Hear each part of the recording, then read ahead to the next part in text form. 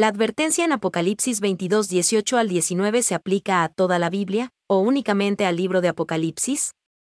Apocalipsis 22, 18 al 19 contiene una advertencia para cualquiera que adultere el texto bíblico. Yo testifico a todo aquel que oye las palabras de la profecía de este libro. Si alguno añadiere estas cosas, Dios traerá sobre él las plagas que están escritas en este libro.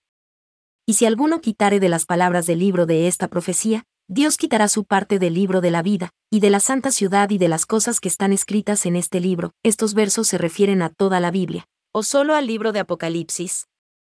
Esta advertencia se da específicamente para aquellos que distorsionan el mensaje del libro de Apocalipsis. Jesús mismo es el autor del Apocalipsis y quien confirió la visión al apóstol Juan. Apocalipsis 1:1, y como tal, él concluye el libro confirmando el inevitable cumplimiento de estas profecías. Estas son sus palabras y es él quien advierte contra la distorsión de cualquier tipo, ya sea aumentando, quitando, falsificando, alterando, o malinterpretando deliberadamente su contenido. La advertencia es explícita y terrible. Las plagas del Apocalipsis caerán sobre cualquiera que sea culpable de contaminar o adulterar las revelaciones de este libro, y aquellos que lo hagan, no tendrán parte en la vida eterna celestial. Aunque la advertencia en Apocalipsis 22, 18 al 19 es específica para el libro de Apocalipsis, el principio contenido en este, se aplica también a quien intencionalmente distorsione la palabra de Dios.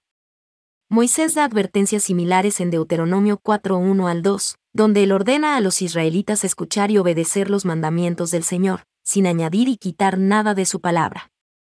Proverbios 30, 5 al 6 contiene una admonición similar para todo aquel que añada a las palabras de Dios, para que no sea reprendido y hallado mentiroso.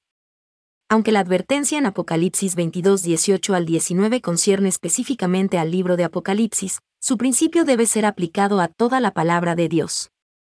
Debemos, por lo tanto, ser cuidadosos de manejar la Biblia con precaución y reverencia para no distorsionar su mensaje.